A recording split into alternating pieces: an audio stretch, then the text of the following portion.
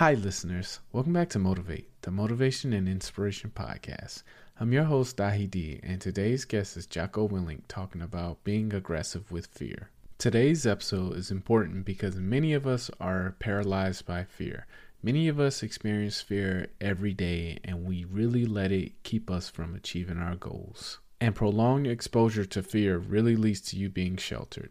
It helps you avoid all of your problems in life and really pin it on one thing being the main problem. So stop being afraid, get out there and tackle your goals. That's it for me today. Thank you all for listening. I hope you enjoyed today's episode. Look, Bumble knows you're exhausted by dating. All the must not take yourself too seriously and 6'1" since that matters. And what do I even say other than, hey? Well, that's why they're introducing an all-new Bumble, with exciting features to make compatibility easier, starting the chat better, and dating safer. They've changed, so you don't have to. Download the new Bumble now. Going to your book a little bit, I'm gonna pick up, going back to that first thought. Standing up means voluntarily accepting the burden of being. Your nervous system responds in an entirely different manner when you face the demands of life voluntarily.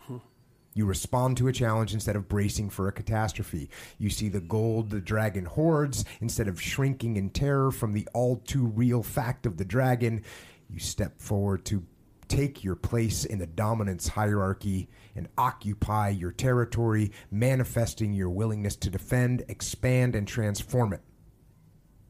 To stand up straight with your shoulders back is to accept the terrible responsibility of life with eyes wide open. Right. The reason I pulled that one out in particular is the feeling that you have as a soldier or as a military person, the feeling that you have going on an offensive operation where, let's say, you're a bad guy and I'm going to come and get you at night. Well, first of all, you don't know, and I'm sneaking up on you, and I have all this power, right? I feel good about it. I'm going to get you. The opposite of that is when I'm doing a convoy or I'm going on a patrol where now the bad guys are out there, they're waiting to attack me. And that is a defensive posture. And your attitude about that type of thing is bad. Now, we would train our guys that we made a specific point. With my guys, I would say, look, when you're on patrol, we're on offense. We are scanning. We are looking to get us to be standing up straight and to get the mentality of, we want to do this and we're moving towards the target as opposed to we're being chased. That's a big deal. Yeah, absolutely. That's a big deal. Yeah, and that's what would you say? That's an extreme example of what's necessary under normal conditions in life. So one of the things that happens if you're treating someone who has a phobia, say like agoraphobia, so they become afraid of virtually everything. Maybe they're afraid of an elevator. It's one of many fears. And so you think, well, and they're afraid of an elevator because they've actually gone in elevators and had panic attacks. So it's weird because what you do to cure them is to get them to go in elevators. And you think, well, wait a second, that's actually what caused the problem. So how can getting them to do that again make it better? And the answer is because they've gone in elevators their whole life, right? And yet they still become terrified. So how can getting them to go in an elevator cure them? For a long time, people thought, well, you get them to relax while they were in the elevator, and the pairing of the relaxation with being in the elevator taught them to not be afraid. That was the first theory. But then people learned that, no, you could just get them to go in the elevator without having them relax, and it also worked. And eventually psychologists sorted this out, and what they figured out was that voluntarily encountering something you're afraid of is not the same thing as running from it. Like, it's seriously not the same thing. So you say to the person, okay, you're afraid of the elevator.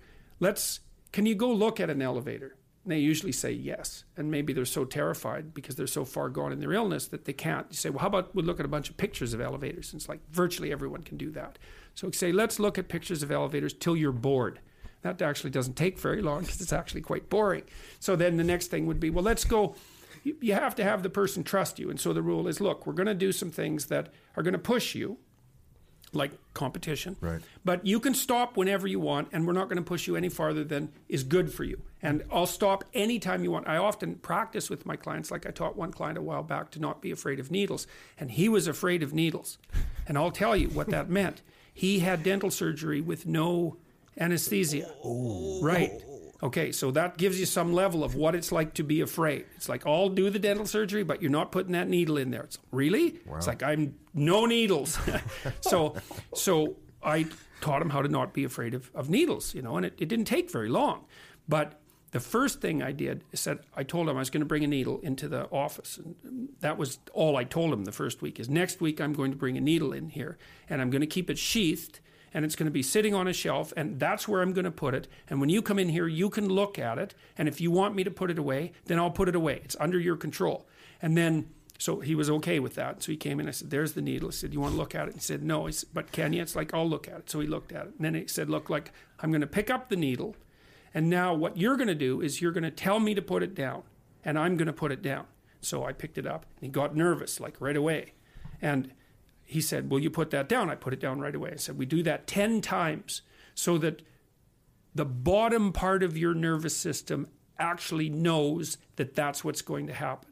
He said, now, and then the next thing we'll do is we're going to practice you saying you've had enough and leaving the office.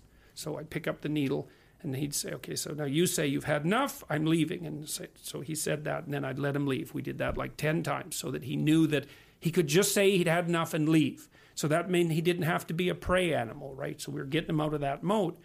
And it didn't take very long until, well, then I could bring the needle close to him. And I say, make sure you watch it. You can't pretend it's not there, right? I'll bring it close to him and touch it, and touch him with the sheathed needle. So we did that a bunch. And then finally, I unsheathed it, and I'd bring it close. And he'd tolerate that or stop me. And then I'd touch him with that. And then the last part of it was that I put it under a piece of paper so he couldn't see it, and then I'd bring it close to him, right? Because that was the unknown, right? You don't know what the hell's going on underneath the piece of paper. But he got to the point where he could go and have a needle. It took him it was very brave of him to do this because, well, what had happened to him is he had a very bad experience with a childhood dentist who held him down. I was about to say, where did this come from? Oh, yeah, 6 people held him down to give him a needle. It's like, that wasn't so good. It had some long-term consequences. But see what happened. So when you do that with people, you don't teach them to be less afraid. You teach them to be braver. That's different. And so, like, I had a client once, the door was open on the elevator, and she looked in and she said, that's death. Like, that's a tube. And I thought, wow, that's an amazing response. And her idea was she'd go in there, her heart rate would accelerate, she'd have a heart attack, and she'd die. So as far as she was concerned, walking in there was death. Right? Okay, so for me it was an elevator, but for her it was death. It's like, okay, well, what do you do about your fear of death? Well, we're not getting rid of that. It's like,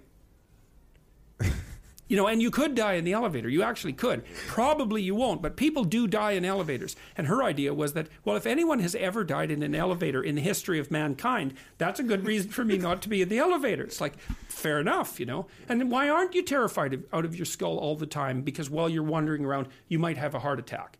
Like, that will probably, in fact, happen to you at some point. So why aren't you terrified of that at every moment? Well, that's the mystery. Well, so you treat people. And you see, with that client, what I eventually did with her is we went and watched an embalming. She was terrified of death, like date seriously. Night. Yeah, date.